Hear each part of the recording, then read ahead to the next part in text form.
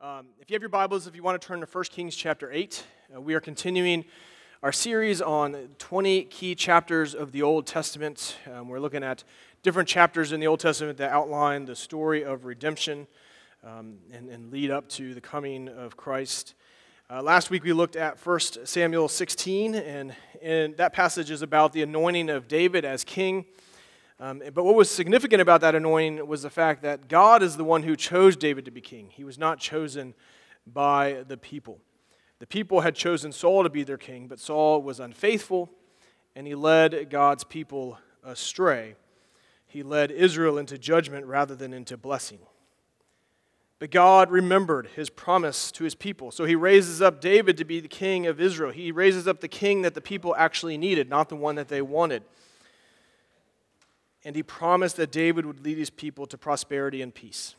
And to ensure that that happens, if you remember, God poured his Spirit out upon David, and that empowered him and enabled him and equipped him to fulfill his calling as the new king.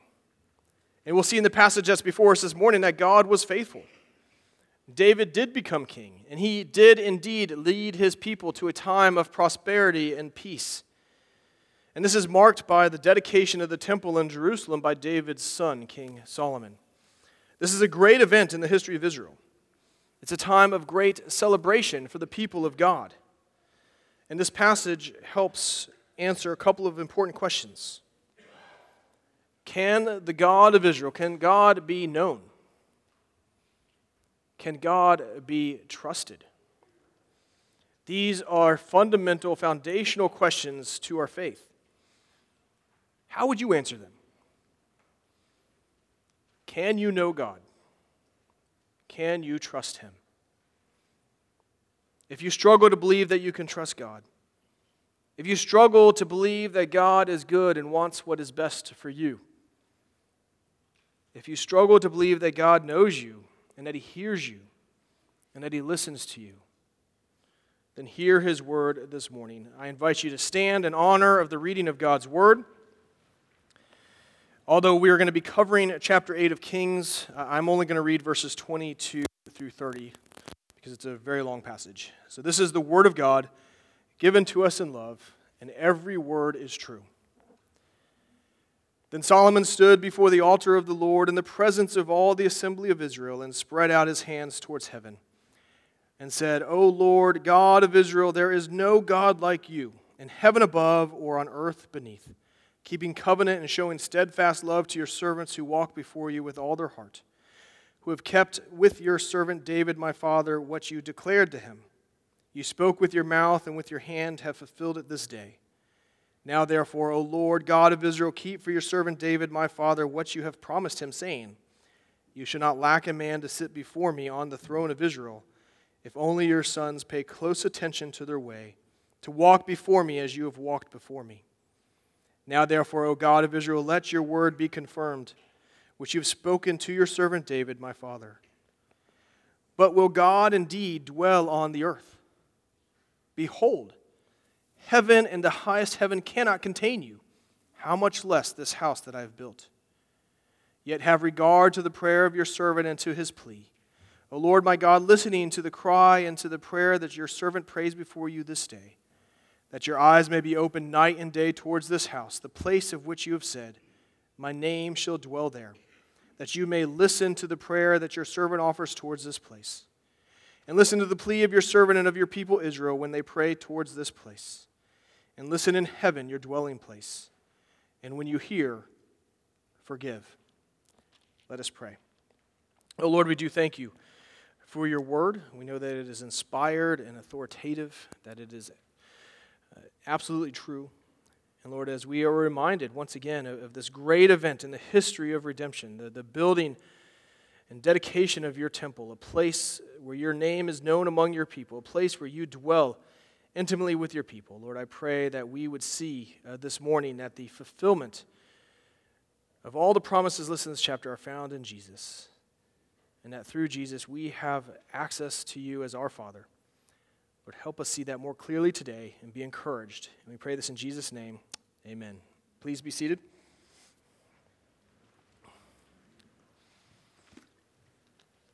So I don't have time this morning to read the entire passage, so I want to summarize what happens at the beginning of chapter 8. Solomon, he gathers all the elders and leaders of Israel as they are preparing to take the ark and lead the ark into the temple, into the most holy place of the temple, the innermost part of the temple, which is called the most holy place or the Holy of Holies.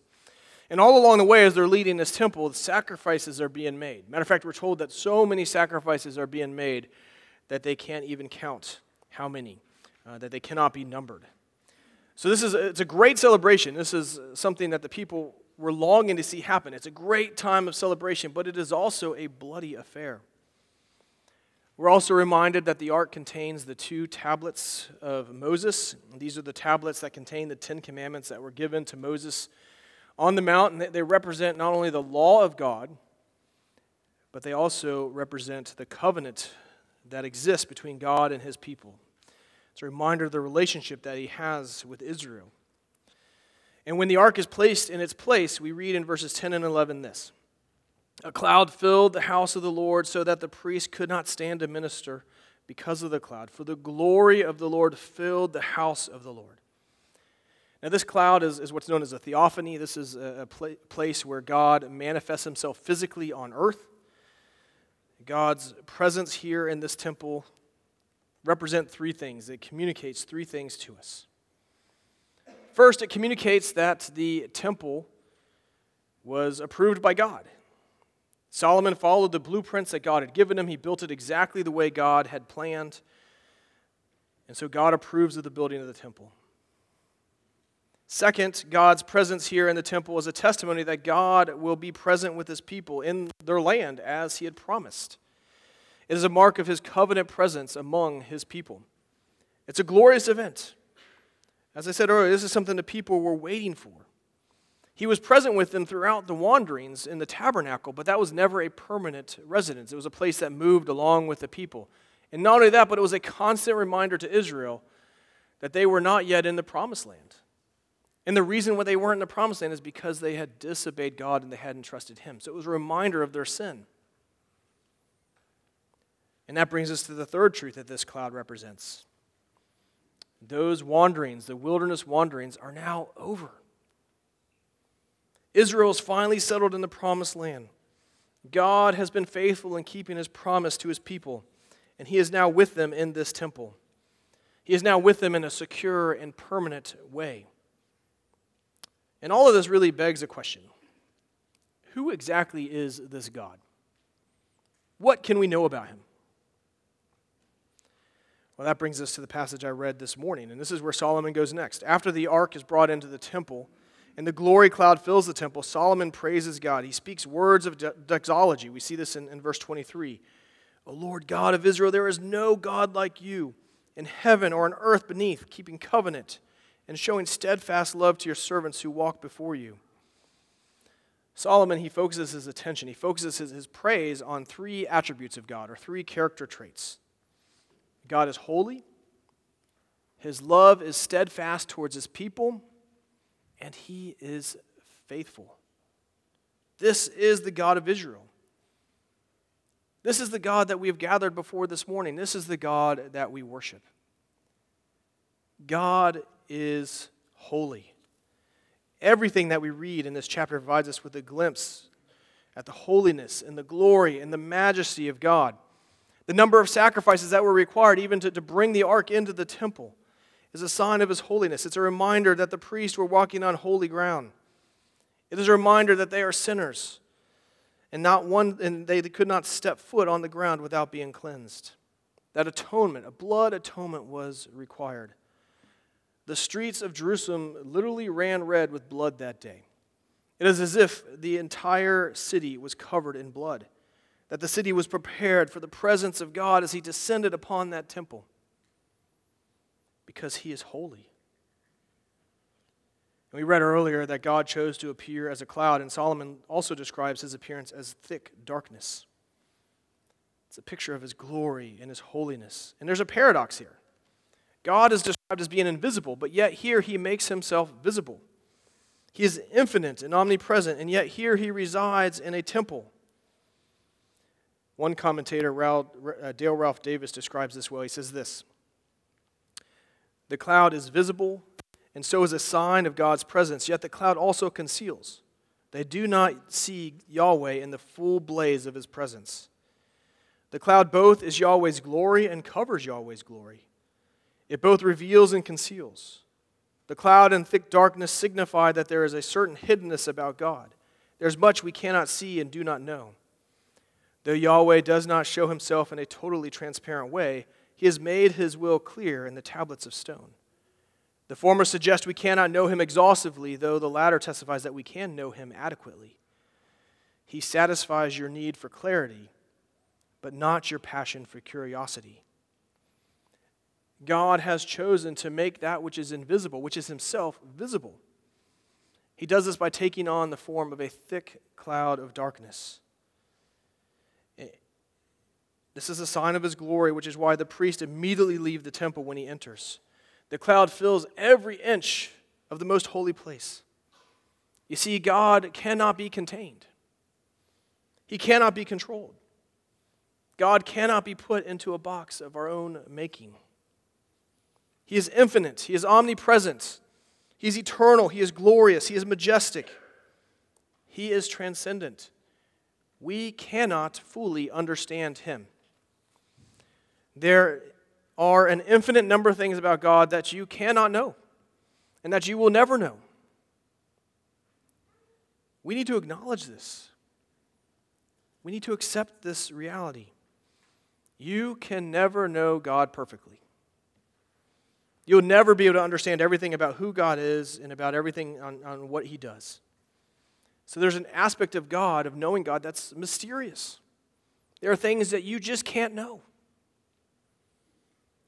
But that does not mean that you can't know him. God has chosen to reveal himself in certain ways to his creation. He has chosen to reveal himself in a certain way to you. He has revealed to us everything that we need to know about him and everything that he expects of us. And so although you cannot know God fully, you can know him adequately. You can know what's expected of you. So what are some of the things that we can know about God? What are some of the things that he has revealed to us about himself? Well, there are lots of things that we could mention, but this passage highlights two important traits. First, God is loving. Second, he is faithful. Back in verse 23, Solomon praises God for showing steadfast love to your servants who walk before you with all of their heart. God is steadfast in his love for his people. He's steadfast in his love for Israel. And we need to understand that Israel has given God many, many opportunities not to love them. They've disobeyed him. They've turned their backs on God. They have chased after other gods. They rejected him as their king. They've desired things of the world more than they desired him. They have not trusted him. They've not believed in his word or his promises. And there are many other things that we could list. And yet, despite all of this, God still loves them. He still loves his people. His love is long-suffering. His love is steadfast because it is anchored to his own character. Therefore, God's love for his people will never waver. It will never falter. We see that here in the fact that God not only has kept his promises to his people, but he still desires to live with them, to be in this temple among them. He wants to be their God, and he wants Israel to be his people. And this is true for us. God's love towards you is steadfast. There is nothing that you can do to separate you from his love. Whatever you have done in your past, whatever sins you continue to wrestle with even today, whatever guilt and shame that you still carry with you that just weighs you down, none of that will keep God from loving you, because God is love. And he is also faithful. Solomon spends much of this dedication service focused on what God has promised to do and how God has fulfilled those promises. God promised to deliver his people to the promised land. He promised to give them peace. He promised David that one of his sons would continue to reign on the throne as king. He promised his people that his name would be among them. He promised that he would be with them in their midst. And we see all of this being fulfilled in this passage. There's not a single promise that he has made to Israel that will not be fulfilled. And what was true in Solomon's day and age is still true for us today. There are no promises in this book, there are no promises in this Bible that will not one day be fulfilled. Do you believe that? God can be trusted. This is why Solomon says, there is no God like you. You see, in Solomon's day and age, the nations had many gods. And these many gods would promise their people all sorts of things. But they could not be trusted to fulfill those promises. People would do all kinds of sacrifices. They would perform all kinds of rituals. They would do all sorts of things to try to appease their gods and to appeal to them. And they would do those things in the hope that their God would respond in some way, some positive way towards them. But it was really a shaky hope at best, because they had no guarantee. They had no certainty that their God would respond in the right way, that their God would actually not disappoint them. And this is still true today. Now, we may not have all kinds of gods in our culture the same way that Solomon did, but our culture still worships many gods. They're just different today. Our gods are things like money and fame and success, comfort, even ourselves. These are some of the gods that we worship today. And not one of them can be trusted to deliver on what they promise. We have no guarantee that they will fulfill everything that they promise to do for us. But that is not true of Yahweh. God, he has all power and all authority. His word is always true. His promises can be trusted absolutely because God is faithful. And so this passage provides us with just a small glimpse of who God is. He is holy, he is steadfast, and he is faithful. But what is truly remarkable, what is truly awe-inspiring is that this God has chosen to condescend to us. And that is where Solomon goes next. You see, he asks a very important and profound question, and we find this question in verse 27, which is this: will God indeed dwell on the earth? Will the creator of the heavens and earth, will the infinitely glorious one, will this God dwell on earth? Listen to how the prophet Isaiah describes God. He describes God as this: who has measured the waters in the hollow of his hand, and marked off the heavens with a span, and closed the dust of the earth in a measure, and weighed the mountains in scales and the hills in a balance? Behold, the nations are like a drop from a bucket, and are counted as the dust of the scales. Behold, he takes up the coastlands like fine dust. It is he who sits above the circle of the earth, and its inhabitants are like grasshoppers, who stretches out the heavens like a curtain and spreads them like a tent to dwell on. God is infinitely glorious. He's infinitely majestic. And Solomon echoes this language at the end of verse 27 when he says, behold, heaven and the highest heavens cannot contain you. How much less this house that I have built? That's why Davis goes on and he says, the words drip with our happy failure to get a grip on the massive majesty of God. This is our God. And that brings us back to Solomon's question. Will God indeed dwell on the earth? Let that question linger in your hearts and your minds. Will the majestic, transcendent, infinite God, will he dwell on finite earth in a house made by human hands? Yes, he does. Don't miss the impact of this. God will dwell in this house. He will be in the temple. Now, this does not mean that God becomes less than who he is. It does not mean that he will no longer be omnipresent. But while continuing to be fully God, he will in some mysterious way also reside in this temple among his people. This is an act of condescension upon his part. So what are the implications of this? What can we get from this? It means that the transcendent, holy, glorious, infinite God will be available and accessible to his people. God is providing his people with the means to come to him in a personal and intimate way. God is high and lofty, but he hears the prayers of the lowly and meek. This is truly a wonderful gift. It is only possible because God chose to provide his people with this means. He chose to condescend to his people as an act of mercy and love, making himself available to them. The temple is a great gift to God's people. It's a place where God's name resides. It's a place where he dwells among his people. But the temple is only part of the answer to Solomon's question.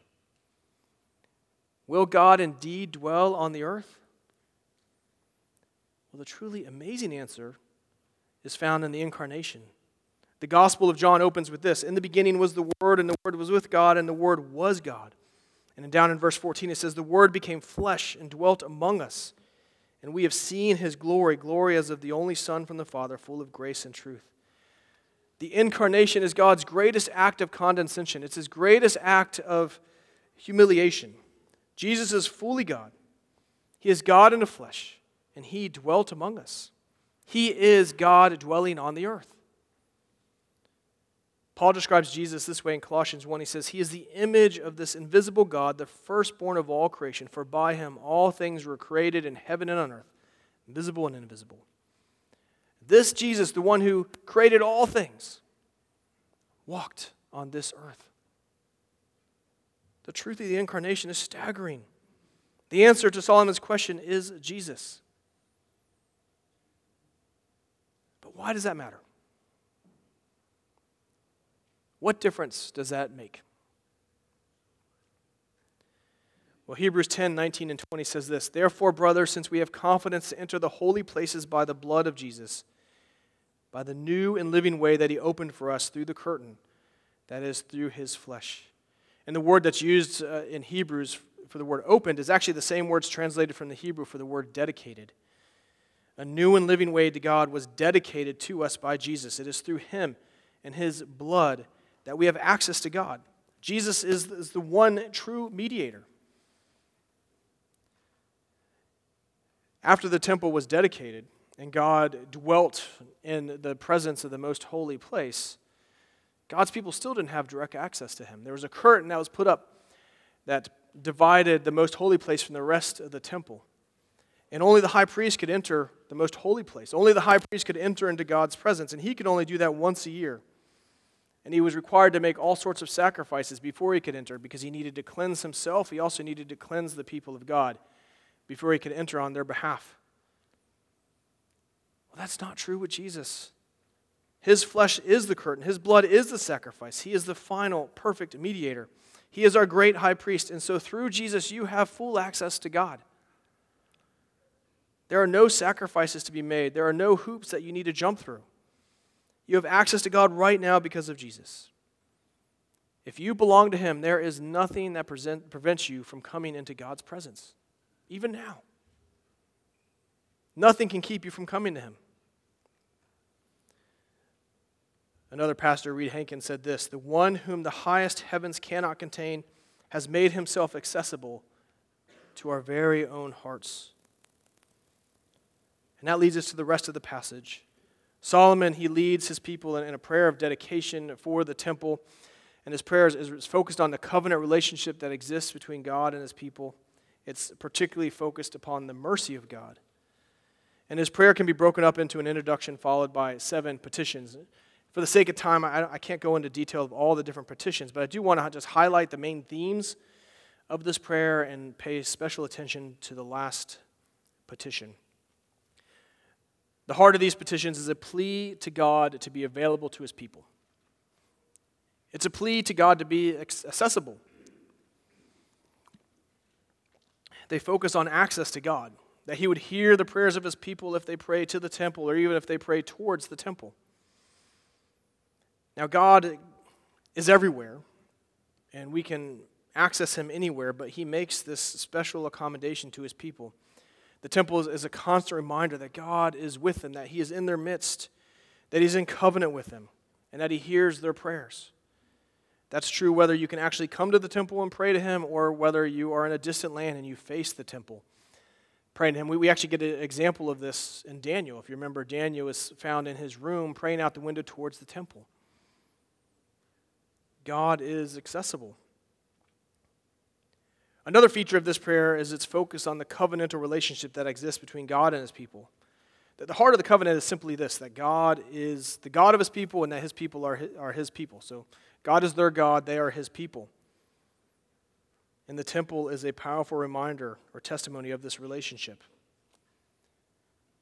But it is also a relationship that comes with stipulations. If God's people would continue to trust in him, then he would bless them. However, if they turned on God, if they disobeyed him, then there would be consequences. You see, the covenant relationship consists of both covenantal blessings as well as covenantal curses. In this prayer of Solomon, these petitions, they cover some of the potential blessings that would come upon Israel if they remained faithful, if they continued to trust God. They would have prosperity, they would have peace, there would be justice in the land, and they would be a blessing to many nations. But these petitions also cover many of the potential curses that could come upon Israel if they were unfaithful. If Israel failed to trust God, if they disobeyed him, then they would experience famine, persecution, defeat, and ultimately exile. So you see, this whole temple dedication, it's not only a time of celebration, that God is with them and that he's going to bless them, but it is also a reminder of danger. That there was going to be consequences for breaking the covenant. And that leads us to the third component of these petitions. It's a cry for mercy. God loves his people. That is why there is consequence for their sin. These consequences are not only meant to be a warning to God's people that to obey, to follow, to continue to trust me, but the consequences themselves are actually an act of mercy on God's part. Now, we don't like to talk about this. We don't like talking about consequences to sin.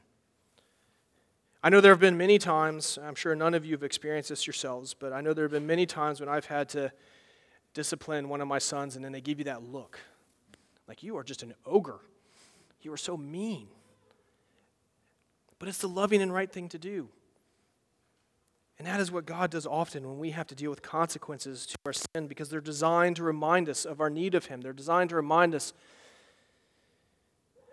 that we need God, and they are designed to lead us to repentance. And when that happens, God will show us mercy and he will forgive.